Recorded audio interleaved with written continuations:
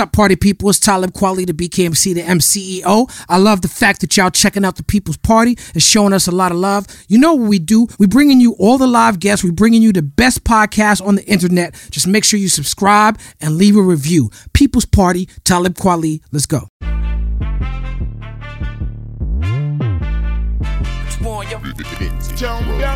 What we done started. Look at what we done started. This the People Party.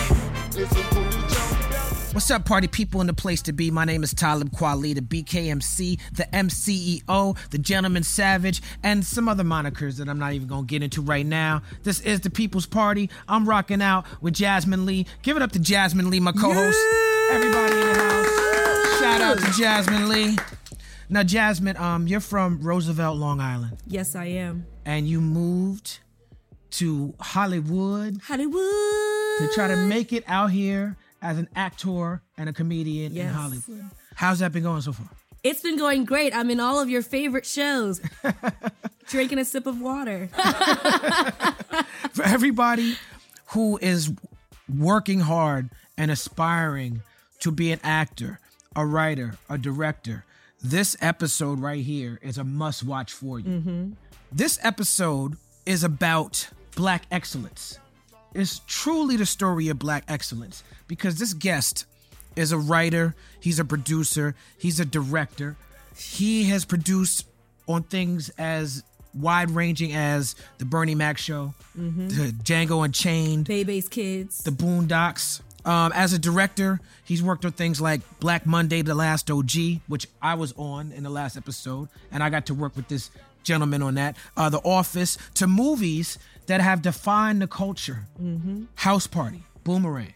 People's Party is proud to welcome Reggie Hudlin. Oh, he's standing up for this. Yes. What's up, bro? Oh, so good, man. So good. How are you? I'm fantastic. So happy to be on the show. We're Thank happy you to for have you. gracing us with your presence.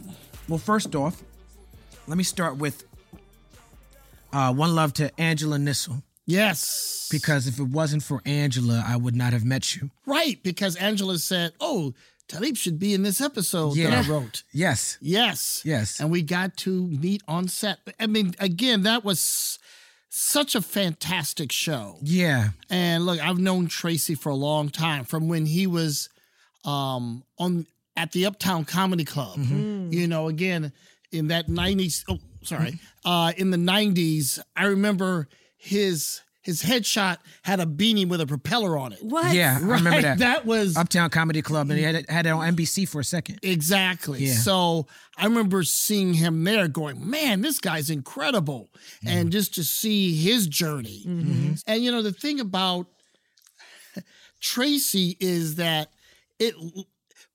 it looks crazy, but the fact is he's a precision guy. So anyway, so we're all working together, and then boom, you walk on set. I'm like, oh, this is so great. I get to work with one of my heroes. Oh, man, a hero. And brother. So then we just get to hang out for a whole week having a great time. Yeah, man. Shout out to Method Man and Alan Maldonado. Yes. And I got to meet Anna Marie Horsford. And, you know, Tracy it was a tribute to Brooklyn. Whole show was a tribute to Brooklyn, but the episode I was on was a tribute to Spike Lee's Do the Right Thing, which was an extra layer of freshness for me. It was all spectacular. There you are in the Samuel Jackson Jr. role, you know, Wake Up. It was just so much fun. It was amazing crew, amazing cast, amazing squad of writers. My man Saladin Patterson heading it up. Angela, you know, Dia, and an amazing, I mean, the executive from the network, this beautiful sister. It was an amazing moment. Yeah. And I mean, I've been through enough moments when you know this is an amazing one. And I was like, okay, we're all here now. We'll all remember this. Right. Because this is special. Right. Well, shout out to Tracy Morgan, Tiffany Haddish. That show is incredible. I auditioned for that show. It was my first big audition as a SAG. Okay. I didn't make it because I didn't meet you. But, but here I am now. I still watch the show. I still love it. And the point is, you auditioned. Yes. Right? It's all about at-bats. Getting in the room. Right. You know, the greatest baseball player, he misses more hits than he makes. Right. You bat 300, you doing well. I'm saying. Yeah. So it's just, 9 times down, 10 times up. Yeah. What you going to do when you get punched in the face? That's Get right. back up and punch him back. That's all I'm saying. Everybody- See? That's a winner's attitude. Everybody has a plan so they get punched in the face. Everyone has a That's plan. Mike Tyson right there. Mike, the genius Mike Yeah, Tyson. the genius. Now, you and your brother Warrington Hudlin are great-great-grandsons of Peter and Nancy Hudlin, who helped with the Underground Railroad. Yes, sir. Oh, break that down. So my uncle Richard Hutland started examining our family tree, and he discovered many amazing members who preceded us. Okay. And one of them was Peter Hutland, who was a conductor on the Underground Railroad in St. Louis. In St. Louis, Illinois? Well, or no, Missouri? he was in St. Louis, Missouri. Okay. And, that's basically the first big city after you cross the Mason-Dixon line, right? So, you would come across, boom, he had you in a basement and then would move you on to wherever you needed to go next. Okay. So, but even further back than Peter, there were these 3 Hutland brothers on a plantation in Virginia, and one ended up in St. Louis. Okay. And the weird thing is you got these 3 brothers on a plantation in Virginia. So me and my 2 brothers grew up on a street named Virginia Place in East St. Louis. East St. Louis. Yes. Which is in Illinois. Right. So it's just... I wanted to be, so that people didn't think I was losing my Because it's two different places. No. It's St. Louis, Missouri, East St. Louis, Illinois. Right. It's almost like Manhattan to Brooklyn. Right. Like same city but different. Okay. Slight differences in personality and geography. Okay. But related, Okay. connected by the river. Okay, got it. Who in your family was in charge of passing down these stories, like for you to have such rich family history and be able to tell everyone else about it? Well, that's the thing. Information gets lost and found and lost and found. So no, it didn't come down continuously. Like one of the craziest thing that happened to me and my brother once we started our film career is this film historian reached out to us and said, hey, here's something about your family you may not know. Oh, wow. Which was, there was another Richard Hutland at the turn of the 20th century, so like 1910, 1914, who lived in St. Louis, and he was a filmmaker.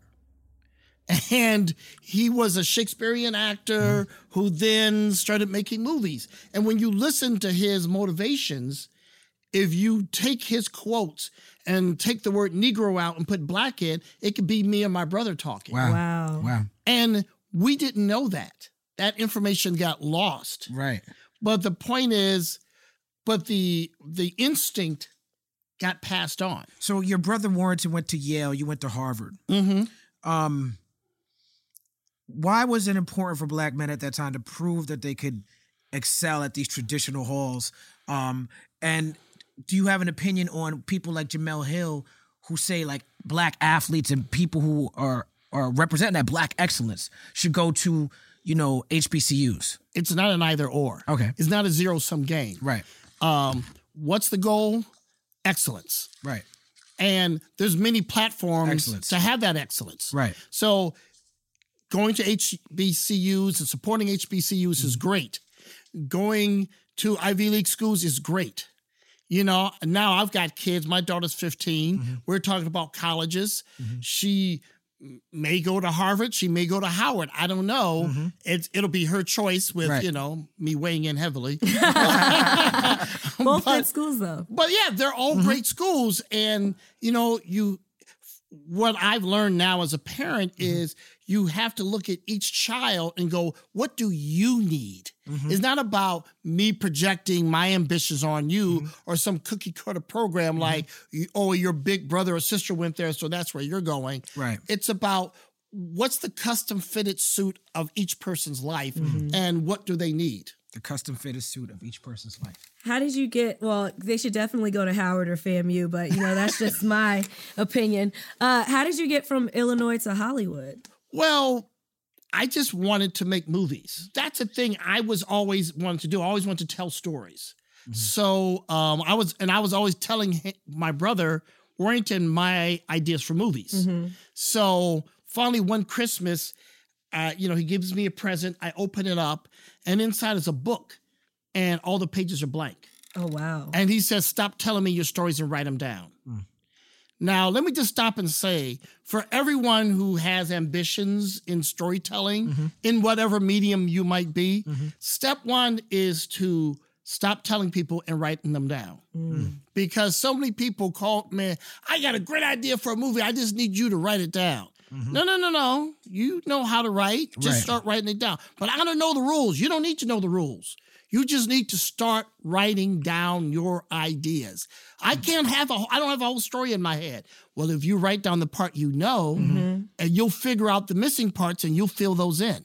A lot of times when you're successful at a craft, people will come to you and be like, yo, I got a great idea. You'd be like, what's your idea? And they'd be like, so I was going to reach out to you, and that's the start of their idea, is that they want you to do something. Yes. You know, and when the start of your idea is you want someone else to do something, that's not really a great idea at all. That's not really it. And you can't be intimidated by the part you don't know. That just means that's the part you have to learn. Right. Don't be scared of learning. Right. Like, you know, Right. So anyway, so I started writing down my ideas. So by the time I was applying to college, I knew I wanted to make movies. So I started studying film in college. So it got time to make my senior thesis film. That summer, I wrote a script called House Party. So I did this 20-minute short film called House Party. Wow. Which was basically like a shrunken version of what eventually became my first feature film, House Party. Now, you and your brother directed and came up with this commercial, the Hey Love commercial. Yeah. My brother did this commercial called Hey Love. And if For people who are not black, or of a certain age. yeah, you know, it is an age thing, but it's also a black thing. Yes. You know, it's a commercial that is advertising where you, back in the days before you could just grab songs out of the thin air with Shazam, you'd have to like wait till TV was about to go off, and then there'd be commercials for old songs. Remember this old song? Yeah. It would be a compilation of your favorite Slow jams. Right. And this was a compilation of the greatest slow jams in the world. Right? Like Hey Love. All the classics of the 60s, 70s, all on one album. And if you have taste at all, you want this album because it's incredible. Right. And we were lucky enough to do the commercial for it. And the commercial had a tagline that went viral before there was viral. Right? Which is, no, my brother, you got to get your own. You got to get your own. And when that commercial went viral, and then you were able to put that commercial in the movie House Party. Yes. That must have been an awesome feeling. Well, what was crazy? It was like a character in the movie. It was, first of all, they use it in Say Anything, right? So we were like, yo, they put our thing in the movie. Right. So that was exciting. Right. Just to get love, from someone working in Hollywood. And then when we met the filmmaker and the star, they were like, oh, we love that commercial. So we were like, yo, let's just gas our own thing up. Yeah, so right. we put it in the movie because why not? Right. I mean, it was already a part of the culture, so it wasn't like we were imposing something. We were just acknowledging the reality that we did this little 30-second thing that had an impact. Right. Now, House Party is significant for many, many, many reasons, but it was a huge platform, maybe the biggest platform in the film world for a rapper at the time. Y'all started out directing rap videos with Heavy D. Yep. Talk to me about the legacy of Dwight, Heavy D, and what he meant to the culture, because I don't think he really gets his due props. Oh, of course not. Because, well, this is just so much fun, man. I love being yeah, word up. No doubt. We're having a blast. That's what we're trying to do. This was like it was on set. Yeah. There's no one going, I don't have to go back to set. I don't have to set up the next shot. This is just great. Right. So yeah, I mean, I was showing some of my short films at the Newark Film Festival, which is the oldest black film festival in the country. So Andre Harrell was there, who founded Uptown Records. Dr. Jekyll, Mr. Hyde. Yes, sir. Wall Street Rap. Right. AM, PM, all night long. So shout out to Andre. Andre was like, hey, we're going to make movies together. I was like, great. But I'm thinking, well, you say that. I'm like, well, I know he's going to make music videos. So let's go for the money we're sure he could get. Right. So we're like, well, let's do some videos together. Well, of course. Right. So I love your Andre Harrell. Well, of course. I love Andre. I love when people do voices here, period. It's amazing. So he was doing 2 videos, right? So it was 2 videos for $50,000, which was a lot of money for us. We're like, wow, $50,000. Right. So my brother directed one, which was Uptown's Kicking It, which was Uptown's Kicking It. Yeah, everybody on the label was in that video. Uptown. And then the other video was Mr. Big Stuff Right. with Heavy D. Right. So my brother was going to do the Uptown video, and I was going to do the one with Hev. So I had to do a meeting with Heavy. So he lived, we lived in Harlem. We were on 149th and Broadway. So I had to get up to Heavy. So I took 2 subway trains and then a bus. And then they met me at the bus station and they drove me to his house. And, you know, he had a real classic black people house. I'm trying to remember there was plastic on the... It's Mount Vernon. Oh, on the Yes, couch? yes. Of course. Yeah. I'm there sure may it or was. may not have been plastic. I can't recall exactly, but it was psychically there if it was not literally there, right? And he had the Hey Love album. And they were like, yo, this is the jam. But when they said you did this commercial, we knew you could do this. Right. So it's like, great. Word up. So we start talking about the video. And, you know, so we just got into all kind of conversations like, okay, what's the choreography going to be? And of course, you know. Hev could dance. Oh, Hev was a beast. And, Yeah. you know, Trouble T. Trouble Roy T. and all those guys. Yeah, rest in peace. Rest in peace. So I was like, look, you know, you might want to consider what the Temptations and all these other brothers did. You know, they did choreographic moves that were metaphorical. You know, so they were like, oh, you mean like when, you know, when he talks about being the king, so they would become a stool and then he would think, you know, so it's just like, you know, so it's like, look, that way you're not just doing the hot dance for 5 minutes. Right. You can, you know, you can build this thing out. So it was just great, you know, being on the ground floor of what was clearly going to be a big thing. Because Andre had an incredible eye for talent. Hev was clearly an amazing talent, you know, funny, charming. So the video became a hit. The Uptowns, I mean, everything kind of blew up. And it was just one of those things where, you know, it's like going to high school together. Yeah. You know, you come up from the beginning together. Yeah. And that connection will never die. Yeah. Right. So then 20 plus years later, you know, I'm putting my kids in grade school here in Los Angeles. Who's at that school? Hev with his daughter. Yeah. And it's like, yo, look at us. We're grown ass men with kids in the same school, you know, here in LA. Yeah. And, you know, we would just see each other on drop off. You know, we're talking and, you know, he's doing his thing. He's acting. He's doing all kinds of stuff. And we start talking about this project we were doing together. He sent me this script he wrote and we were working on it. And I was calling it. I'm like, where's Hev? And it was like, he's gone. Yeah. Oh. And it was just this incredible heartbreak. Yeah. Because to know him is to love him. Yeah, man. I worked with him a little bit right up into that moment. And the music he was working on at that time, a lot of it I haven't heard since he passed, but Hev was a huge loss. Yeah, he was amazing talent. And, you know, and I think one of the reasons why he's underrated is because, you know, that category of hip hop gets dismissed by people. Yeah.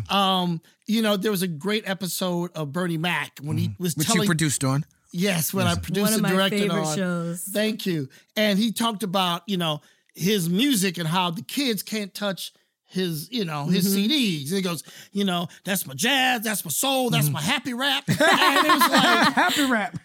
That's what it was. That's heavy. Happy rap. There's nothing wrong with happy rap. No. Everyone's trying to be so hard, right? And obviously, you know, NWA had this giant global impact and there was all this money to be made from it. And it was great. Obviously, you know, what Dre and Cuba and all those get was revolutionary. But I think it's an easy thing for all Americans to dismiss things that are fun. Right. Like, well, fun's easy and fun, and fun isn't as deep as heavy and hard and dark. So no. Fun's underrated. Right. You know, Right. happy is just as Right. difficult to execute as dark and edgy. Right. It's crazy because I guess I didn't think Heavy D was underrated because I loved Heavy D. Like that was one of we watched him on the regular basis. And when you just said that, I'm like, wow, I guess he is. Yeah, he is. I think his underrated. name is not brought for his. It's not. He wasn't just an artist that rapped and sang and danced.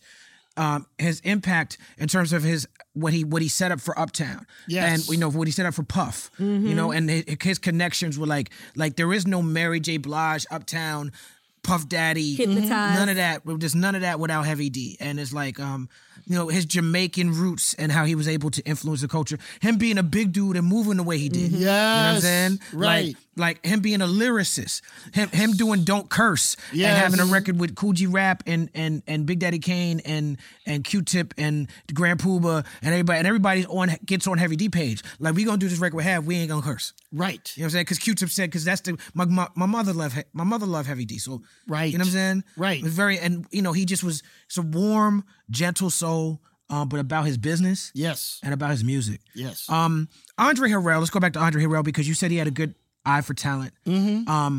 So do you. You know, the cast for House Party. You talking Robin Harris, John Witherspoon, rest in peace, Martin Lawrence, Tisha Campbell, Full Force. Talk to me about how because most of these people were not famous at all. Right. So this cast, what happened? What was crazy, because for example, Martin Lawrence knew Kid and Play because they all worked at Sears together at one point. Wow. Okay, yeah, Queens. You know, And Martin Lawrence also, I heard he worked at, he just said on the run for the Bad Boys that he worked telemarketing with Salt and Pepper too. right. Exactly. No, that's what I'm saying. They It's were the same shit. all crew. They Right. were all crew hanging out. Yeah. You know, look, there's nothing like the Young and Broke days. Ugh. Those are fantastic. Trying to get days. out of those. When you're in them, you're like, when's this over? Right. Right. But when you look back, you Right. go, yo, I really sharpened my sword being young and broke. Because you have nothing to do but just sit around. And if you are spending your time well, you're spending your time talking about your art, whatever it might be. You know, you're just like, yo, I'm going to do it like this, you Yeah. know, and this is what's dope. I mean, I remember, you know, going to house parties in Harlem, sitting around with cats who, you know, Greg Tate, my man, you know, AJ, Arthur Jaffa Yeah. now, who's a high-level artist. You know, Cassandra Wilson's here. And we'd be sitting Man, around. they brought us to Cassandra Wilson crib, me and Mos Def, when Black Star dropped. Right. For dinner at her crib. Right. I was too young to really take about, but I remember being at that crib like, Right, you in it. Yeah. Here's the thing: it's okay that the water's up to here on you. Yeah. Because sometimes you need to be out of your depth just Yeah. to know where deepness lies. yeah, it was the type of thing. She was like, oh, y'all rap, huh? Like that. That's how it was when I met Talib, though, because we were randomly at Jeff Ross' house and it's Dave Chappelle and Talib's DJing, and I'm like texting my mom like, "Where the fuck am I at? Is this real life right now?" No, but that's what it always is. I remember when we first were coming out to LA, there was this thing, MGM Grand Air, right? And it was the first. We're like, there's carpeting all over the plane. There's a chair that can spin around like this. You know? Right. So we were in the lounge, and in the lounge was Sidney Poitier, Carol Burnett. I mean, it was crazy. Mary Poppins was in there. What? Right. So me and my brother were like, where's a phone? So we went to find a payphone, and we were like, Mama, Yeah. Yeah. guess who we with? Yeah. Right? Yes. You gotta make calls to Mama Yes. at crucial moments. Yes. It's Who a else you gonna tell? I called my father Who's when gonna be as when excited? when I met Lionel Richie.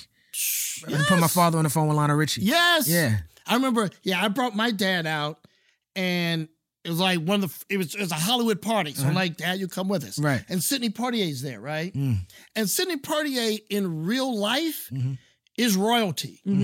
I mean, you know, he's tall, he's elegant, he's everything you think of Sidney Poitier, he is that for real, right? So I introduced my dad to Sidney Poitier. So Sidney Poitier says, look at you. You're handsome, you're rich, and these are your sons? I hate you. This is crazy that you're saying this to me. Go ahead. Right. So my dad literally just floats away. Like he's done. Yeah. Right? He just Yeah. got gassed up by Sidney Poitier, which also taught me like this is how you should use your stardom. You know, this man who everyone's sweating, it's Sidney Poitier, he took 3 minutes to be an incredibly generous to my father. And at that point, I was like, I owe Sidney Poitier my life. I mean, look at what he just did. Right. You know, he took that time to make my dad happy. That's bigger than anything he could do for me to make my father happy. And I just said, well, that's how you have to be in life. You have to be that person. Yes. Just take a minute and just give people that. Yeah, my father was in a movie with Sidney Poitier. What? My father, we spoke about my parents, Yes. Stanley Green and Jerody Green. Yes, sir. But my father, Perry Green, was an actor, and I'm struggling to remember the name of the movie. But he was in the movie when he was like, I want to say 10, 11. He played Sidney Poitier's son. Wow. Such cool parents. Black excellence. Black excellence. Yeah, that's the theme. That's the theme. Coming back. Yes. In speaking of House Party, we know that it derived from your thesis, your 20-minute thesis. How did you take that thesis and turn it into the whole screenplay? Well, the ending's the same.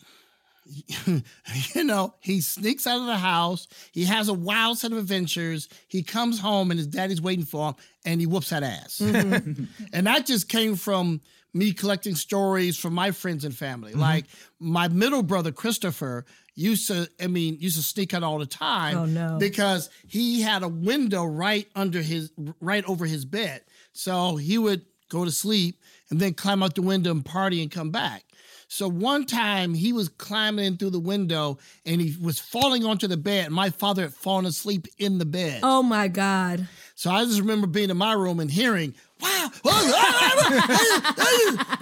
I was like, yeah, I won't be doing that. I was like, when you're the youngest, you just peep game, right? Yeah. You just go, okay, that's a good play. That's a bad play. So I remember that distinctively. I was like, well, you can't have a better ending than that, right? This kid goes through all these adventures. He, doesn't get beat up by the bullies. He meets the girl. Everything happens and it all looks wonderful. But you know what? You still snuck out the house. Yeah. And there's still consequences. Yeah. That movie is impactful on so many different levels, and it's so authentic on so many different levels. From the, trying to pick up a girl, on a dance floor, or the ain't my type of hype, you know what I'm saying, dance scene. But for me as a lyricist, Kid and Play was also the happy rap category. But they had bars, and the movie showcased the art of rap through the battle scene and through the jail scene. Was that a decision on your part? Yeah, I mean, the movie's just me, right? Yeah, I wrote it, I directed it, and look, I loved hip hop. Yeah. It was exploding at the same time. I mean, Rappers Delight came out basically the year I went to college, Right. But even before that, I mean, my brother was living in New York. I remember he would say, "Look, there's this phenomenon that's happening long before things were put on record." And remember the Rocksteady crew, the dance crew wanted Absolutely. my brother Warrington to manage them. Oh, okay, I didn't know that. So Okay. I would go to Brooklyn, I would go to different places and see hip hop as a live phenomenon even before it became an industry. Right. So I was a fan from before the beginning.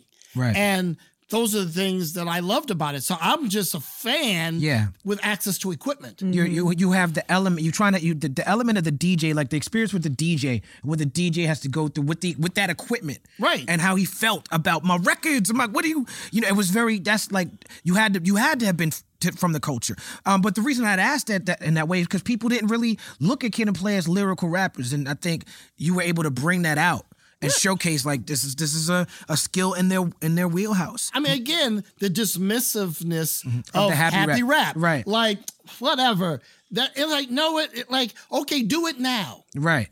If it's nonsense, right now make a happy rap record. Right. Please. Right. Because I'm about to make one right now. I mean, to me, it's always funny to me that people, as much as, certain people in hip hop talk about making money and getting paid, it's all about money. I'm like, but you're not Will Smith. And who's made more money in hip hop than Will Smith? Right. Who's more iconic? Well, yeah. Like, okay, you had a giant records, giant movies, giant TV shows. There is no medium, there is no platform where Will Good point. Smith has not rung the bell at the highest level. Good point. Right? So if you're really about money, then you should be Make you a should happy be rap. making 20 Fresh Princes. Right. Word up. But that's the thing. He's so successful now as an actor. That's why I love that, like, on this latest press tour, he actually... Do you see him doing Brand New Funk? Right. Oh, my God. Just It's out of the ordinary. Out of the extraordinary. right. I mean, it's just like, in case you forgot, in case you think this cat was, he was okay back then. No. Right here, right now. Right. Please. Right. What's interesting to me about House Party is in that time period in America, AIDS awareness was a hot button topic. And particularly for disproportionately poor communities, marginalized communities, communities of color, we didn't have the luxury to not pay attention to AIDS. The hip hop community has stepped up, in my opinion, in a big way, to where there was a lot of rap records. It was almost a prerequisite. Put on your Jimmy hat. Stay strapped up. I will, safe sex was a big topic. In House Party, that's a big topic in the movie. Talk to me about the decision to make that a big part of that movie. Right. Well, first of all, again, amongst the many things hip hop doesn't get credit for is that there's no genre more lyrically responsible than hip hop. Yeah, I agree with that. I mean, yes, 70s R&B had a lot of political songs. Yeah. Because obviously, the greatest album ever made, Marvin Gaye's What's Going On, right? So you can name that. But in terms of just sheer number of artists saying something, a positive political message, nothing beats hip hop. Right. Right? As much as I agree. it gets attacked and denigrated, it's like, no. R&B wishes they were responsible as hip hop is. So that's number one. Number two is, the movie actually was a stealth bomber, right? I mean, part of it was I was packing. I had written the script all summer. And the summer was over. I'm packing up to go back to college. And the radio's on. And at the time, there wasn't a lot of Black music videos. So I would make videos in my mind as an exercise, right? So I was unpacking. So Luther Vandross's Bad Boy Having a Party's on. Oh. So Which is such an integral part of that movie. Yes. So I'm making a video in my head while I'm packing. And then I'm like, wow, that's a really good video. Then I was like, no, that's a movie. That's a movie. So after spending all summer writing one script, I wrote another script overnight. Wow. Based on that. And it was like, well, all right. Right. And and the thing is, it's like, and that's the key when I was saying before about writing, right? So I spent all summer writing. So every day you write, that's push-ups. Yeah. Right. Right. So then when lightning struck, right, I had done my push-ups and I could bang it out like that because I had done the work. Right. So I have the idea and I have just enough craft to actually get it down. Right. Boom. And I was like, look, I hate movies that are preachy. So I want to make a fun movie because if you're not having fun, no one wants to hear your message, right? I mean, like Keenan brilliantly did later with Don't Drink Your Juice Yourself Syndrome. Message! Right. Like, you never want to be that guy. Ever. Right. So it's like, look, we're going to have a movie that is so much fun that everyone can relate to in terms of the experiences. And at the crucial moment, he's with the girl, he's alone, but he's kept his condom in his wallet for 10 million years. Right. And it's done for. Right. And, that's another experience a lot of people can relate to. That used to happen. Yes, a lot. It don't Had a happen that much crusty anymore. condom. Right. But that used to happen. That was a thing. That was a thing because, you knew you needed it, but, your game was raggedy. It's not Right. like, it's just, So the point was, okay, so your condom's garbage. Now what are you going to do? Right. Right? And do you go raw or do you go, I guess, another time? And I just want to see our hero make that choice, I guess, another time. Right? And that's the heroic decision. And it's not a big moment. They're not horns blowing off. He just goes, Yeah. right? And that's it. Yeah. That's it. So the nice thing was the movie comes out, it's successful, and we get this award from this health clinic in New Jersey. And I'm sitting there with the doctor who runs the clinic, and I go, this is really, really nice. I really appreciate you guys are honoring us, but I mean, really? I mean, is it really? I mean, it's just a movie. Right. He goes, no.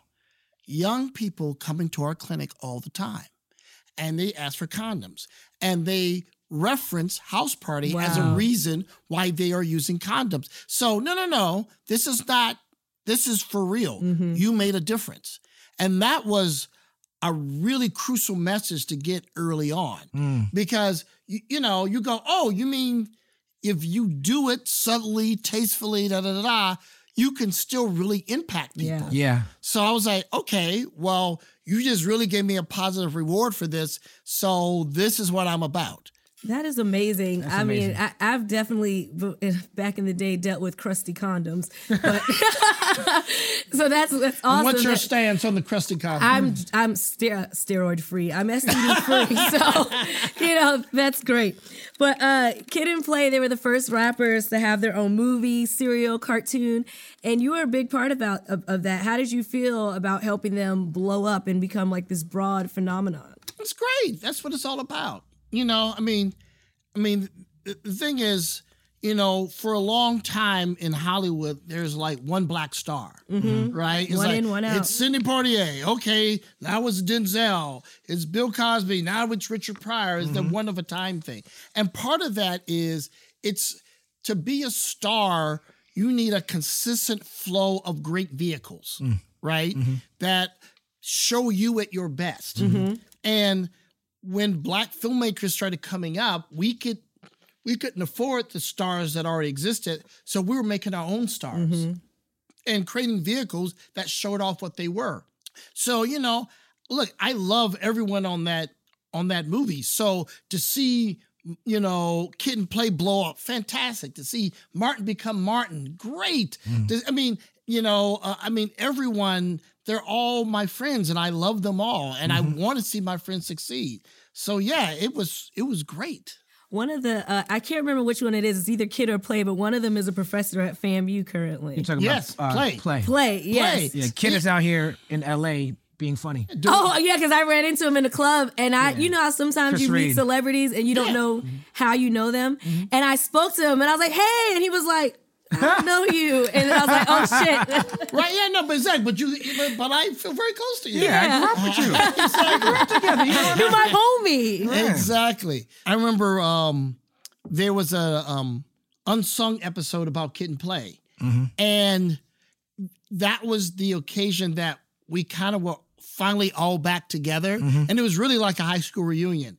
That Tisha and AJ and Kid and Play, and we're all there for the screening, and then we hung out after it, and it was again like high school. We just went back into our same molds. It was just like, oh, we just are who we are. Right. It was beautiful. It's Kid and Play. Yeah. Right. Dividing the scene. Yo, Herb, tell him what it mean. Confused by the words it's saying? We're not serious. We're just Kid and Playing. Two guys. Are we shy bull like the tower? We're an eyeful.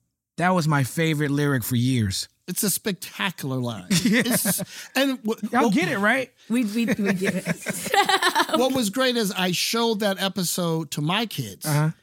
And they flipped over everything. They were like, the clothing, we started playing Kid and Play in the car on the way to school. And they were just, I was like, oh, this is how like the 90s revival happens, right? Some kids who were not alive in that time go, everything I'm seeing is cool about that. We want to go back to that. Yeah. So I was like, this is great. Let's talk about Boomerang. Yes. You directed the beautiful movie Boomerang. Before we get into Boomerang, let's talk about Eddie Murphy's recent comeback. If his Saturday Night Live, Dolomite. How are you feeling about everything that Eddie's doing now? Well, it's great. I mean, because here's the thing about Eddie. I mean, been very fortunate to work with some of the funniest people on the planet. Yes, you have. And if you talk to any of those people, they all will agree Eddie's the funniest of them all. Yeah. Hey, Crib. And it's not like, Eddie lost it. No, Eddie just stopped working because he wasn't happy with what he was doing. He was like, I don't need to do this. I didn't lose my money. Right. I'm good. I'm just going to hang out with my kids. Right. Yeah. Right. So he made that choice, which is amazing for Black artists to be able to make that choice. That's right. That's right. And so finally he wanted to go back to work. Right. And, we had talked about if you work with Eddie, eventually you will be in his screening room and you will watch Dolomite. Right. That is just part of the process. Right. And watching Eddie watch Dolomite and his running commentary as the movie plays, it's still the funniest possible thing you can ever experience. Because he's just critiquing. It's hilarious. It's like Mystery Science Theater 3000. Right. But to the 10th power. With Eddie Murphy. Wow. Yeah, so of course him doing this movie was going to be a success. There was no doubt. Yeah. It was amazing watching him on that. I did background on Dolomite too, and just like watching like such a megastar get into his character and like running his lines in his head and just like thinking like, what are you thinking about? Like, where are you going to come and put on this amazing performance? Boomerang, super black. I mean, blackety black. Like Midnight on Broadway and Myrtle? Yeah, black like that. How important for you was it to showcase black success on that scale? Yeah, again, I always have a secret agenda, right? So in the same way that promoting safe sex with the secret agenda of House Party, the secret agenda of Boomerang was to smash this false choice that we were always given in movies and TV shows. Right. Which is that if you're a successful, educated black person, you were corny. Right. And if you were cool, you had to be broke and struggling. Right. And it's like, well, that's actually not true. I know a bunch of very cool, successful people. And let's just show that thing that they never show. Let's get rid of that false barrier between success and cool. Right. So Eddie called us right after House Party and was like, hey, you guys are funny. Right. Why don't we work together? I was like, and it freaked me out because it's like, even though Eddie and I are the same age, like I felt like he was on Saturday Night Live and I had a bedtime. Yeah. Right? I couldn't reconcile. Right. But it's like, okay. So we were just throwing ideas back and forth for a while. And then he sent the script for Boomerang. And when I read it, I was like, this is what needs to be done. Right. Because we have not seen a black romantic comedy. Right. Just jamming black people in love. We're all of that age. That's what it's about. So yeah, let's make that movie. Yeah. So that was item one, right? And I remember I had showed Eddie this book of clothing design by Terry Mugler. And he was like, yo, I want to wear those clothes in the movie. I'm like, that's a great idea. So like Eddie in this movie is a top executive, but he never has a tie on. And all his suits are fly. So remember at the end of the movie, because at the time Eddie and I were the same size. I was like, "Hey, I want some of those jackets." They're like, "Oh no, Eddie took all the clothes." I'm like, "All the clothes? All the clothes." I was like, "Eddie, even the duplicates. I got a brother." Rest in peace to Charlie. Rest in peace, my man Charlie, the beautiful. While we were shooting the movie, Eddie would tell us those true Hollywood stories. Wow. And so when Chappelle shot them and put them on the show, literally me and a couple of other comics were like, yeah, we all could have done that. Yep. But Chappelle knew what to do with those stories. Yeah. We just all laughed and went home. Yeah, Chappelle had the genius to say, no. That's right. Beautiful. What was your favorite true Hollywood story that he told? Why I gotta choose? It's not a zero-sum game. Exactly. One of your favorites. Look, I mean, if you got to choose between the Prince story and the Rick James story, that's not fair. Yeah, I agree. True. Halle Berry went from like girl next door to leading lady in that time period. Yeah. Well, the crazy part was, toning her down for the movie. Okay. Right? Because again, she was an unknown. Yeah. Right? So we're going to play her as the arty chick who gets overlooked. Right. Ugly duckling. Because of her personality. Right? She's not out there, while Robin Givens is like, I'm that chick. Notice me. And the thing is, Robin really is an amazing lady who, and I remember at the time, the studio was nervous about Robin because it was a lot of, she was a polarizing figure. Yeah, I mean, like, oh, she took down the champ. And I'm like, that's the point. Yeah. Because everyone knows Eddie's formidable, right? He's out there, he's dating all these amazing women. He meets his match with Robin Givens. So they were nervous about it. Yeah, the casting was brilliant. I mean, it's Yeah. So, I mean, and this is the thing, so Eddie and I had a conversation, and he was like, I think it should be Robin. I mean, she's great. I mean, because every time she came in to read, she was killer. But beyond that, we were like, wouldn't it be great to have a dark-skinned sister be the woman who everyone agrees is beautiful and everyone's pursuing? I was like, then we're done. And that's the beauty when you have a black star with all that power, working with a black director, you can have that conversation. You don't take more than 5 minutes to have that conversation, but that conversation can change the world. Right. And you just get it done. No doubt. Now, speaking of black star power, Yes, sir. you were president of BT Yes. for a number of years. Did you come up with black star power? I did not. That was before my time. All right, I have a bone to pick with the person who did that. I have a group called Black Star, and I was like, hey, That's mine. what are we doing out here? What are we really doing out here? But you did come up with the BET Honors Yes. and the Hip Hop Awards. Yes. Oh, man. What led you to that? Well, I mean, they were just obvious things to me. Yeah, okay. I mean, okay, that's a good answer. I mean, it was just like, well, I mean, I was like, look, why don't we do a show that celebrates hip hop? Right. And, Pretty obvious. And at the time, there was a lot of tension. I was like, let's just do it in Atlanta. That way, we're not favoring Right. East or West. Let's just meet in the middle and do this show that celebrates hip hop. And everybody was like, I was like, what? I mean, that was like my first week. Right. We're done here. And then It's a wrap. what are we doing next? and then I was like, well, we have, the BET Awards, which are great, but there's all these legends that need to be celebrated. And, we should have a show that we can put on around Martin Luther King weekend that celebrates our titans. So that became BET Honors. And I mean, look, we did a lot of interesting things. We did Sunday Best because I was like, okay, there's got, you got, America's Got Talent and American Idol and whatever. I was like, but where are the greatest singers? Right. The greatest singers are in the church. In gospel. Right. Right. And, BET Sunday programming was so powerful. And I was like, look, let's not take that Sunday audience for granted. Let's give them something special. Let's give them something awesome.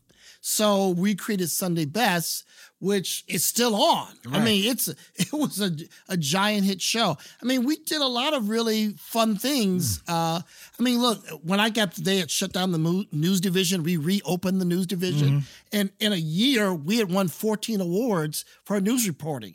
We were, reporting on blood diamonds, all kinds of amazing stuff.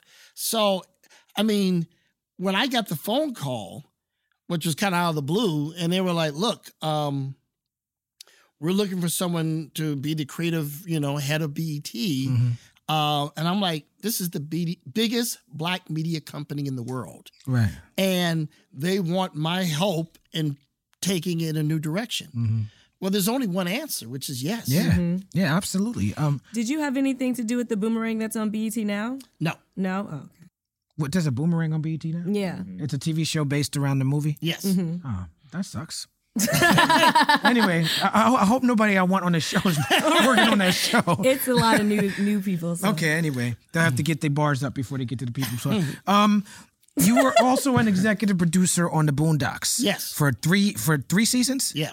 The Boondocks it obviously is a cultural phenomenon. I remember when Aaron was writing Boondocks in the newspapers, he would reference Black Star, and it was a great thing. Back in the days when I used to read the Daily News comic strip. Now the Boondocks, at some point, did episodes making fun of you. What's the story there? And those episodes were banned episodes that didn't actually air, but came out like on DVD or something like that. What's the story there? Well, I mean, Aaron was writing the cartoon in his college newspaper. And he got hooked up with an attorney who was also my attorney. And they were like, Reggie, you know about comic books and comic strips and all that stuff. Would you meet with this guy and kind of help him? Because none of us understand that world. And it's a world I have studied. Right. You're quite a into bit. graphic novels, comics, all that. I mean, the fact that most people don't know the difference between a comic book and a comic strip, Right. right? So we got together, and obviously he's enormously talented, and we started, working on the strip, and then the strip got sold and went national, and I used to have the books back in the days. right. Yeah. So we really worked very closely on everything, on the, I would put together a writer's room because it was just an enormous amount of work. It really never done anything on that scale before. So working on the strip and then putting together the series, putting together the voice cast, it was an enormous amount of work doing it all, but it was really fun to do because it was clear this is a voice that needed to be heard by folks. And it was a great thing. Yeah. But then, Aaron really, Aaron kind of has this thing where he's just like,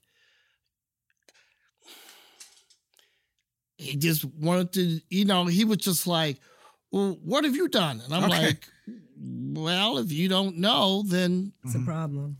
okay, good luck. Right. So, So it just had parted ways, and Yeah. that was his response to it. Yeah, I mean, I think, it's very tough to understand what it takes to succeed and keep things going over a long period of time. And, he didn't see it. You went on to produce or be a producer on Django Unchained, Yes. which is a fantastic movie. I love that movie. There's a lot of controversy that was surrounding it. That always surrounds Tarantino. Yeah. Especially when he deals with race issues. What's your favorite Tarantino movie? Do you have one? It's kind of a three-way tie. Pulp Fiction is a giant movie. Yeah. I mean, It changed the game. It changed the game. Yeah. Changed the game completely forever. Yeah. I mean, filmmakers before and after Pulp Yeah. Fiction. It's just, Yeah. So you have to put that as a contender.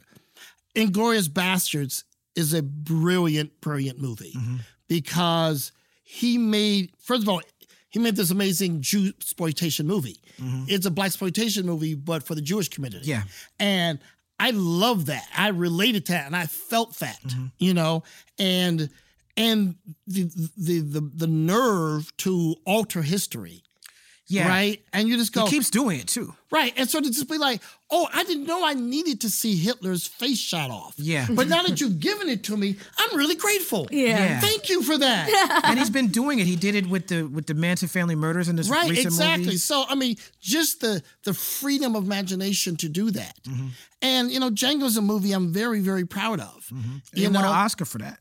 Yeah, and well deserved. I mean, because for me, it was very simple. It's a movie about a black man who gets his freedom and then says, no, not without my wife. And it's like, no, your wife is still in hell.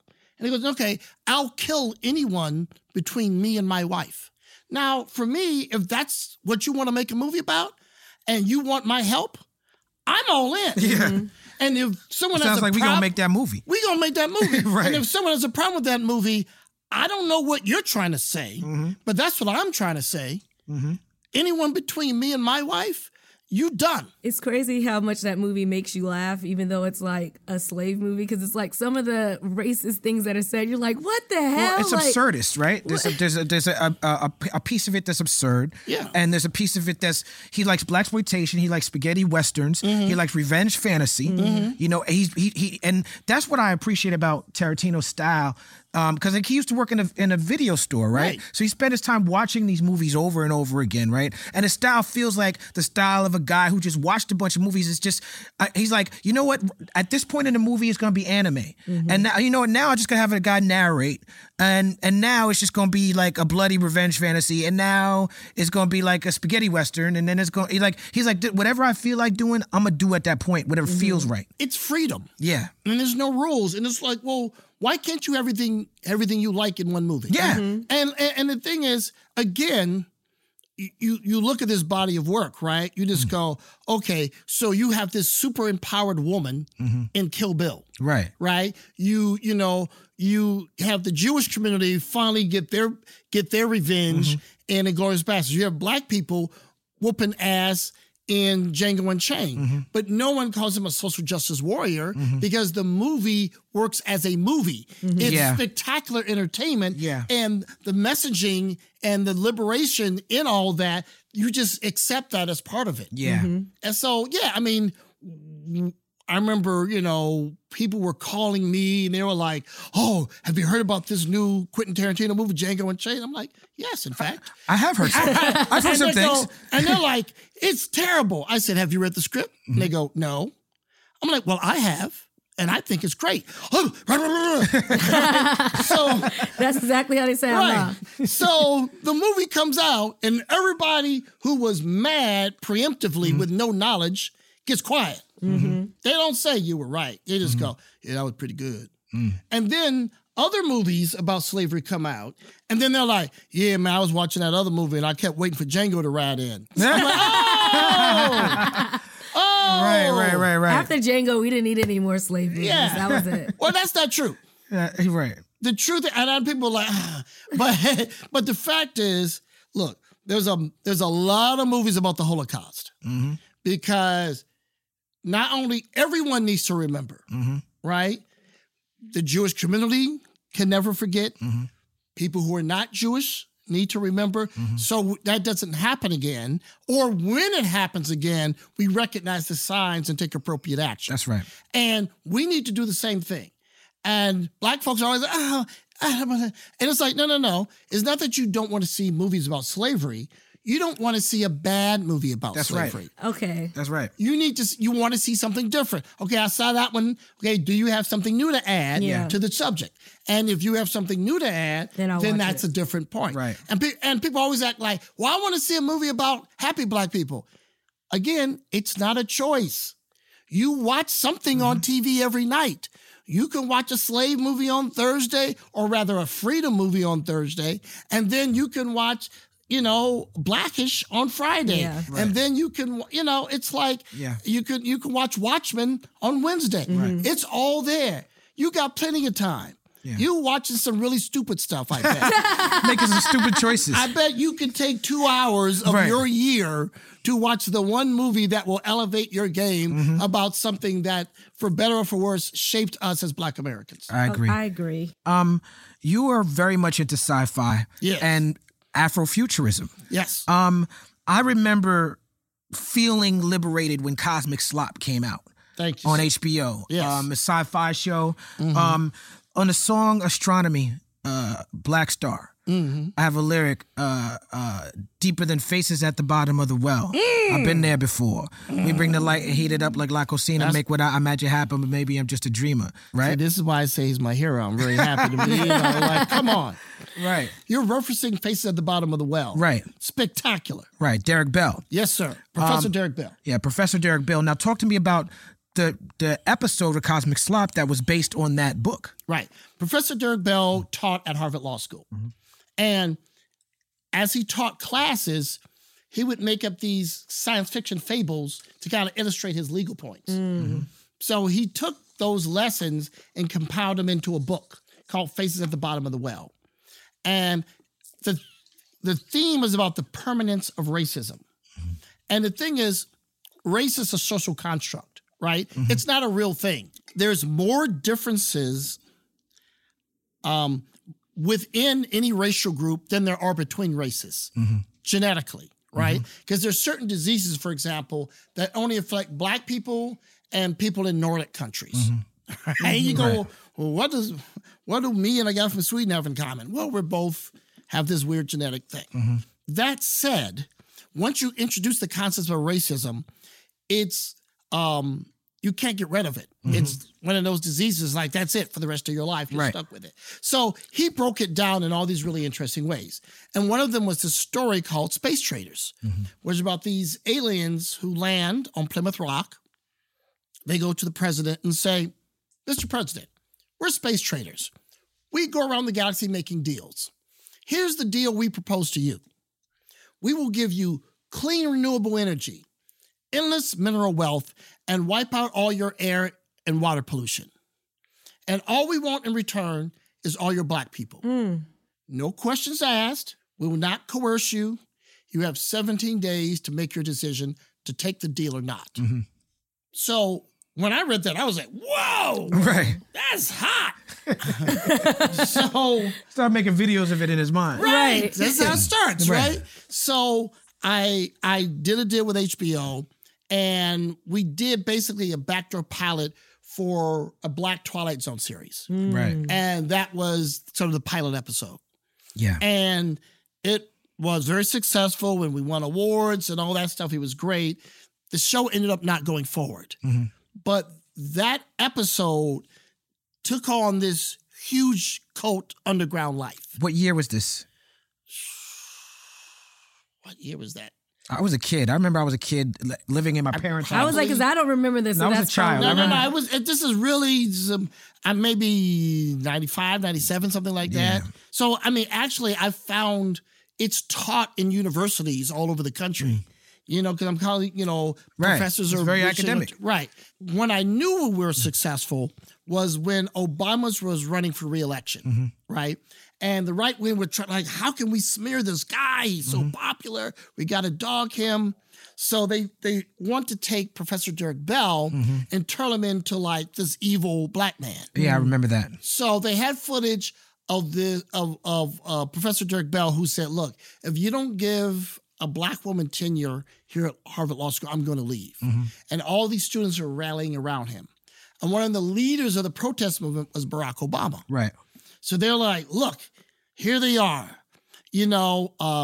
They created this new axis of evil. So it was like Professor Derek Bell and Barack Obama and this Hollywood guy, Reggie Hutland, made a movie about one of, Derek Bell's crazy ideas. Right. So I'm like, yo, Sean Hannity You elitist is liberal. dogging me Right. on national TV. Congratulations I for that. made it. Congratulations. Oh my God. Yes. That's I've dope. done the right thing. I'm on the right side. That's right. You That's did exactly the right. right Judge me by my enemies. Judge me by my enemies. That's my Hey. that's my mantra. That's how I live So, my life. I was very proud. No doubt. Very proud. I'm happy to share enemies with you, brother. Yes, sir. You wrote several Black Panther graphic novels for Marvel. Yeah. You co-created the character Shuri. Yeah. Did you see her becoming as important to the culture of Black people when you create her? Because she's very important to people. Yes. Well, at the time, it's funny, it happened at the same time. I got offered the job running BET and writing Black Panther. So in my BET deal, I said, look, I have to keep writing Black Panther. Right. Because, I need this. Right. Because I grew up on Black Panther. And so I said, look, so when they offered it to me, they said, look, you could do a 6-issue miniseries. I was like, great. Right. So I telling all my friends, I'm all excited, like, hey, I'm going to write Black Panther for Marvel. Right. And people were like, great, who is that? Who is that? But what? He's not the guy with the bow and arrow. No. No. So, Bobby Seale? right, exactly. So I said, okay, so my first story arc is going to be called Who is the Black Panther? Right. Just to bring people up to speed on who he was. Because remember, this is before Iron Man. This is before Marvel Studios. movies are hot. Yeah. Yeah. Right? And there was no, even though we all wanted to make a Black Panther movie, I mean, at one point after Boomerang, I had talked a studio into making a Black Panther movie. And it was going to be me directing and Wesley Snipes starring in it. And it didn't happen. Okay. So it's just like, so over the years, we've been trying to make the dream happen. So I was like, look, I don't know if a movie's ever going to happen, but at least I'll tell these 6 issues Yeah. that will tell people who Black Panther is and, Yeah. kids will read it, And so I'm writing the book and I'm like, well, he's royalty. And royalty, you always have to have an heir and a spare, Yeah. right? He wouldn't be an only child. Yeah. So let's give him a sibling. Let's give him a sister for a couple of reasons. One is, you have the most conflict and difference, right? A little sister is going to be like, you ain't all that. I Yeah. can do everything you can do. Yeah. And little sisters, sisters are smarter, right? So Say it again. So she's going to talk smack, but be able to back it up. Yeah. Because she's going to be this brilliant scientist to encourage Black girls to be like, you could be this jamming chick with all these math and science skills. And eventually, Shuri would become the Black Panther herself. Yes. So ultimately, my kids, my son and daughter, will each be able to dress as Black Panther for Halloween. Yeah. That was the end game for me. Can we get Halloween costumes of Black superheroes for my son and daughter? Right? So cut to, it's Halloween at my kid's school, and all these kids, Black kids, white kids, Right. Asian kids, are rocking their Black Panther costumes. Yeah. And you're like, yo, that idea really works. You did it. Yeah. You did It's it. crazy. You also wrote Bride of the Panther, which T'Challa marries Storm Yes. from X-Men. What made you want to put that Black excellence together? Because we back to Black excellence again. Yes. Well, once the miniseries, once I turned in my 6 issues, they were like, well, what would happen if you kept going? I said, well, he's a prince who's now the king. Kings have to get married. I mean, the number one job is to make more royalty, right? So he's got to marry someone and have some kids. And who should the Black Panther marry, right? So it's like, well, there's actually an African princess in the Marvel Universe. Right. Here's Storm. Storm, okay. Right? So it's just like, so they're coming together, and, and there was a story with the written in the 90s where they had actually met when they were young. So it's like, let's bring them back together, right? Let's rekindle that teen romance as adults, right? And it's, African royalty coming together. Yeah. It's also human and mutant coming together. Yeah. So it's bridging a lot of different worlds. It's very intersectional of you in the comic space. Yeah. Okay, because I'm not a comic book. At what point did we lose you in this conversation? I'm still there, but it's just like, But you're like, it's funny because when Black Panther came out and everyone was like talking shit, these people don't even know about that show. I mean, they about the comic books. I was like one of those people they were talking about. So like, was the movie after your novels that you wrote, or how similar was it to what you wrote? And are they going to have a Storm in T'Challa movie later on? I don't know what they're going to do. But one of the funny ironies of the merger between Disney and Fox is that it couldn't happen before because Storm is in the X-Men, which was controlled by Fox Studios. Right. And, Black Panther's at Disney. So it's like, they can never be together because of corporate intrigue. Romeo and Juliet. But then the corporate intrigue got overcome when the two companies merged. That's how we get Spider-Man in the Avengers movies. Exactly. Yeah. So now, technically, it could happen. Again, not up to me. It's up to Kevin Feige and all the brilliant people over at Marvel to make it happen. But it could happen. I'm going to read a comic book now. Dare. It's Dare to- okay. Dare to dream. Dare to dream. I want to thank you also for being supportive of me on Twitter. Of course, sometimes I get into Sometimes. arguments with people. Every day. And Reg steps up to the plate. With these ADOS people. Well, look, first of all, you're a hero. Oh, because man. You keep saying this. No, because here's the thing. I mean, clap. whenever I get in with, I argue with people online, I feel so embarrassed because I know better. It's the wrong. It's like, what are you doing? Why are you arguing with some dude in his basement? With missing front teeth. Right.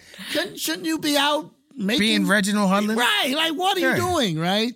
But it's this amazing thing, right? And it's not about convincing that person who you'll never convince. That's exactly right. It's all the other people who are listening and watching, and they go, oh, wow, what Talib said, I hadn't thought about that. That's deep. Okay, now you've shown, you opened my mind to how to think about whatever issue there is. Yeah. So I get sucked in.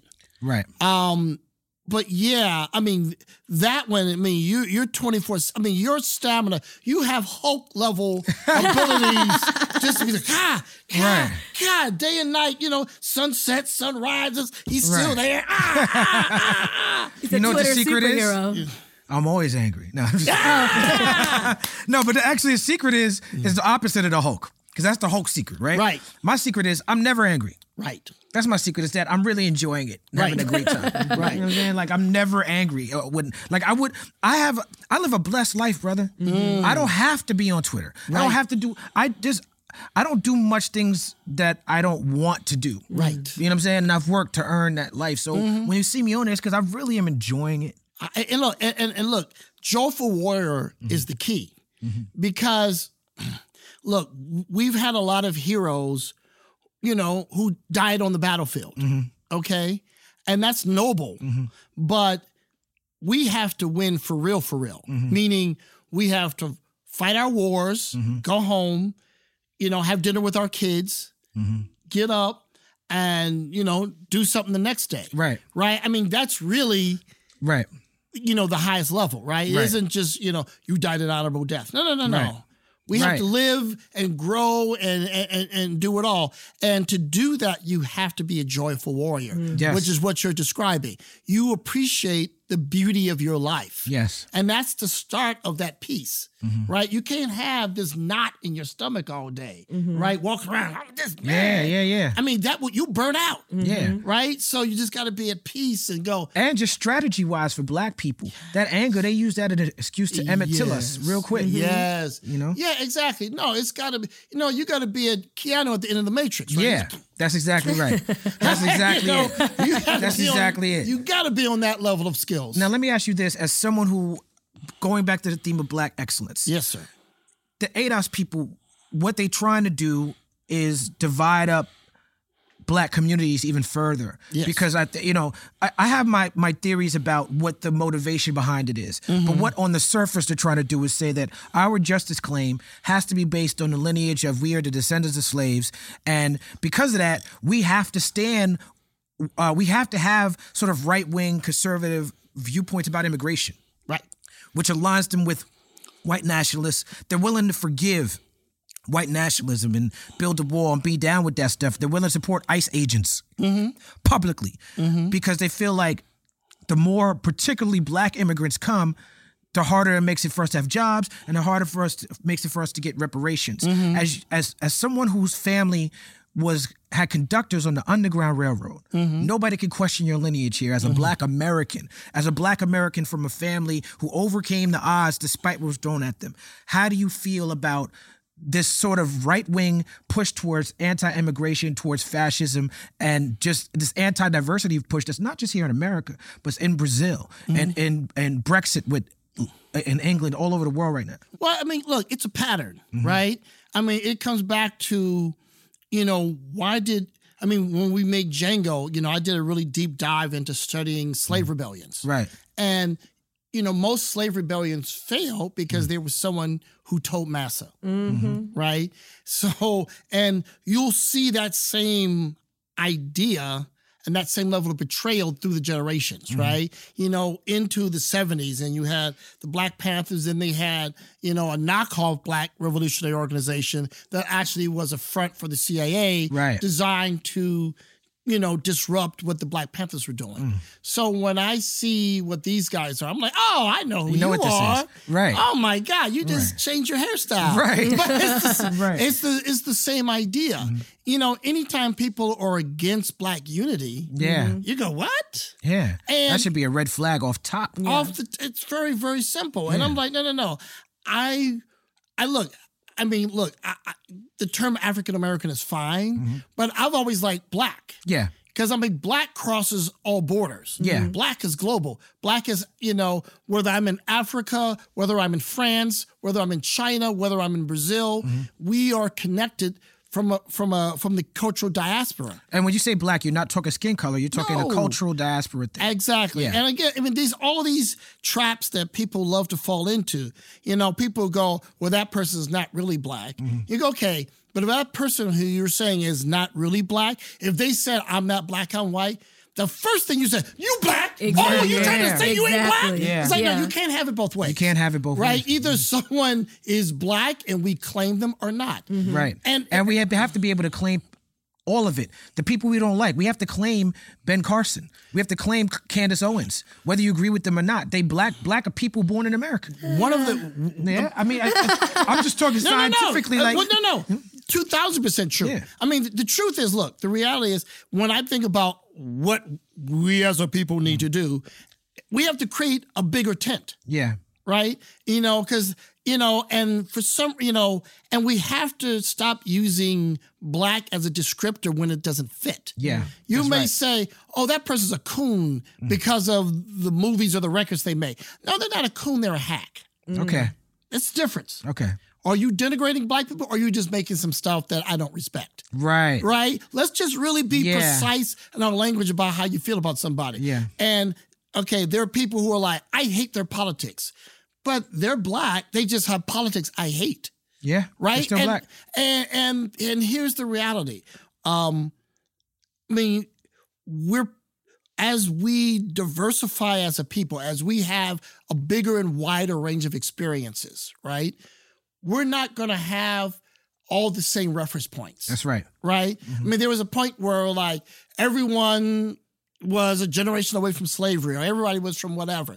But that's not going to be the case anymore. There's going to be black people growing up in Idaho. That doesn't make them any less black. That doesn't mean they have a different experience than we did. That's right. So the question is, can we name 3 things that 95% of us all agree on? Probably not. Well, it's okay, but let's see. Okay. Let's not just say probably not. Okay. Maybe there are. Okay. Maybe there's just 3 really simple things. Okay. Right? And maybe there's only 2. Okay. But that's okay. Let's find those 2. Yeah, and let's I get all 95% of us work towards for that. those 2 things. That's exactly right. And if we actually get the 2 things that we all agree on, that's an incredible act of power. You're right. And once you do that, you go, I have power. Right? Then you realize the superhero in you. And then you go, well, what else can we do? And then you do that. That's right. And that's enough. It doesn't have, okay. Look, I put together like a 10-point program just because I grew up admiring the Black Panther 10-point program. Now, my 10 points may not be the same as your 10 points. It doesn't matter. I just made a list because I didn't see anybody else making a list. Yeah. So I think everybody should make a list, and let's all figure out how we can do it. Yeah. And that movement, it really, what stunned me about it, because I really cover black stuff pretty closely, political, cultural, otherwise. And I'd never heard of them before Kamala Harris decided to run for president. And all of a sudden they're like, well, this person's not really black.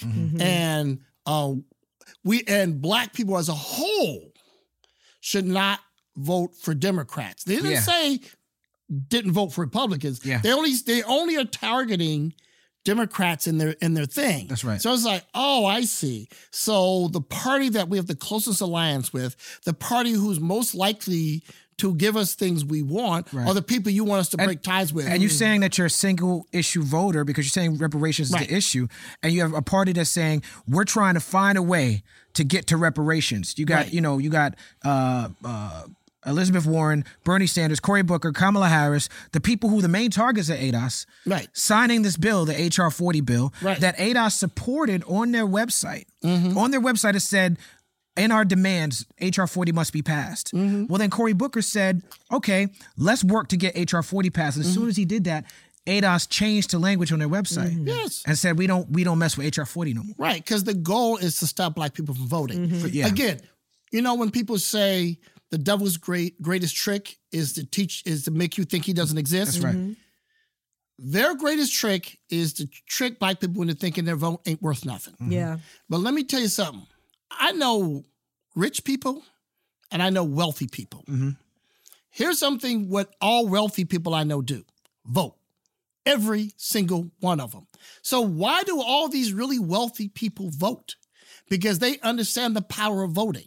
So I'm like, well, if y'all trying to do what wealthy people do, you trying to wear their outfits and drive their cars and live in their neighborhood. Yeah. Well, you need to be voting too, because that's what wealthy people do. That's what truly powerful people in this country, in this world do. Yeah. They vote. Now, if you don't want power, if you committed to victimhood, then be a victim. But guess what? I don't respect you because you're weak. Right? Now, I know those people, they're not moved by the whole that our ancestors died for this right and all that. They're like, whatever, it's all the same thing. No, it's not. See, I understand some of that because I used to be there. And I think that's why I'm more sensitive to that, and maybe why I'm targeted by them, because I'm someone who has I've never suggested that someone else don't vote. I've just said, I I don't see the point of it. I don't like the electoral college. I don't like money in politics. As I grew older, it became worth it to me to study more. I started reading more about Malcolm, and people like the ADOS community. They try to own someone like Malcolm, but they hate immigrants. His mother is an immigrant from Grenada. They hate Pan-Africanists. Malcolm X is one of the greatest examples. Marcus Garvey. Yeah, greatest examples of Pan-Africanism ever. But Malcolm got together with Adam Clayton Powell, someone he didn't see eye to eye with politically on everything, but got together with him, and they got the community to start thinking about issues that they could all agree on and vote as a block. Yes. And I understood from the lens of Malcolm how and why voting is powerful. And so I try to use my voice. I'm careful not, and I'm not accusing you of this, but I'm careful not to shame anybody who doesn't vote, because I was there before. I understand it. But when I see something like what's happened with ADOS, I understand even more clear how important it is to get people to understand who is trying to suppress your vote, who is trying to stop you from voting, and who benefits from that. Right. And people go, well, why do I got to choose between the lesser of two evils? You do every day. Are you going to eat oatmeal or bacon for breakfast? Oh, I don't know. Well, pick one. That's the lesser of those two evils. And guess what? When you say, well, I don't like what the Democratic Party does, I don't like what the Republican Party does. Okay, but one's the flu and one's cancer. If you got to pick between flu and cancer, do you not care? Or will you make a choice? I mean, it's just that, don't be so simple about it.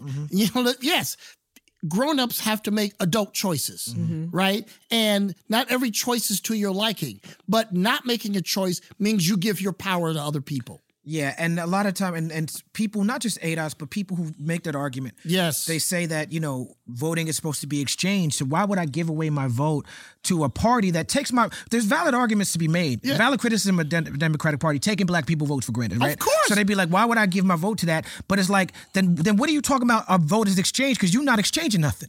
You're not showing up to the table with nothing. If you're withholding your vote, you in that space. You were powerless. Now, if you're someone, there are activists I know that don't vote. I don't get on them because I see them doing activist work in the activist space. If you're someone who's like, I just can't choose between this person and that person, I just, my heart of hearts and my morals won't let me vote for, no matter how evil this other person is, I just can't, then goddamn it, you better be showing me some real activist work. I don't agree with that, because as an activist, you're a main example. Like, people are looking at you, so if you're not voting, they're gonna. Well, I think it's dangerous to say that a vote automatically makes you an activist. No, and I'm voting saying is activism work. It's not. I think you can do activism work without being a voter. Now, I'm someone who, and as I get older, I think we should be voters. But I've most of my life been in communities of activists, many of them who do not vote, but still do incredible activist work. But here's the thing. I just go, okay, but how do we get power, right?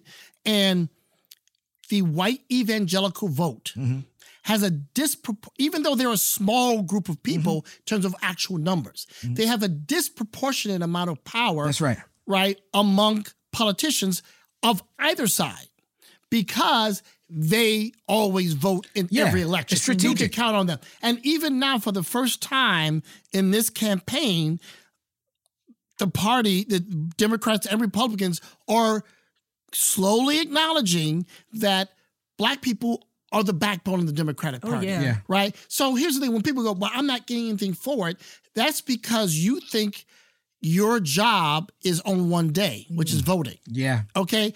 Voting is the start of the job. If you want stuff, then you need to literally ask for it. Meaning, literally call a politician, write a letter, go to their meetings, and say, I want this. I demand this, right? It's a relationship. Yeah. At the Revolt Summit, that's what pretty much Angela Rye was talking about, because number one, she was discouraging, don't just vote for the president. You have to vote for everything. And you do have to get up and go out and do something. And in Atlanta with Stacey Abrams, that shows how much power we have, because that race was so close and black people literally had to get out and vote in order for her to win. What the Republicans have done, which is quite brilliant, right, is they have a bunch of policies that are very unpopular. right? That 90% of Americans disagree with them on. But they ran for every little office. They ran for dog catcher. Yeah. They ran for head of the library. They ran for anything that you could vote for. And as they took all of those small offices in counties and towns all over the country, they were able to advance an agenda that most people, I'm talking about Republicans, disagreed with. Yeah. And they make themselves, like a puffer fish, right? They make themselves feel like, well, we're the majority of Americans. You're not. Yeah. You are as small a minority as Black people are. Right? Most Americans don't believe what you're saying. That's right. But you have gained the system into taking control. We can do the same thing. We, the small minority, that is us, right, can take control of the system in ways that we can't imagine. And again, this is one of the biggest things I learned from making Django, right?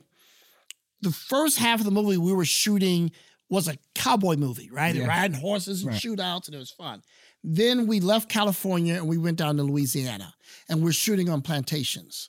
And the mood changed because it's depressing, right? You're like, here is a tree where they lynch people. Yeah. Here's the cabin where you slept on the ground. Here's all this terrible stuff. And, so we had all these actors who work out in the fields. So one of the actors came to me on the second week of us shooting out there. And he goes, hey, I want to introduce myself. I'm one of the background actors, but I'm also a minister. Oh, wow. And working on this set last week gave me my greatest sermon. I said, wow, what was it? He says, I'm out here working and it's hot. And if I get too hot, I can sit down. I can raise my hand. Somebody will run over and give me a bottle of water. And it was 100 times easier than being an actual slave, but it was really hard. Right. And I thought, okay, people were slaves experiencing that, but a million times worse. And these people had the faith to think that it would change. And here we are on this movie set, Black, white, Native American, Asian, Latin, working to make a movie about a Black man who destroys all this. And here we are as living proof of their faith of something that was unimaginable. And that's the true meaning of faith. Word up.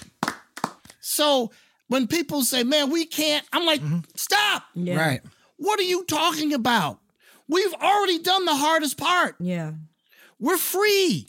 We were slaves. We went from, if you read, they will kill you. In less than 50 years, we had built Black Wall Street. Wow. And when they bombed us, you know what we did? We built it back. We can do anything. Yeah. Stop being a punk. Stop being a punk. Yeah. Black excellence. Stop being a punk. Ladies and gentlemen, Wow. Reginald Hudlin, the People's Party. Freaking amazing. I was about to shed a tear, mess up my makeup.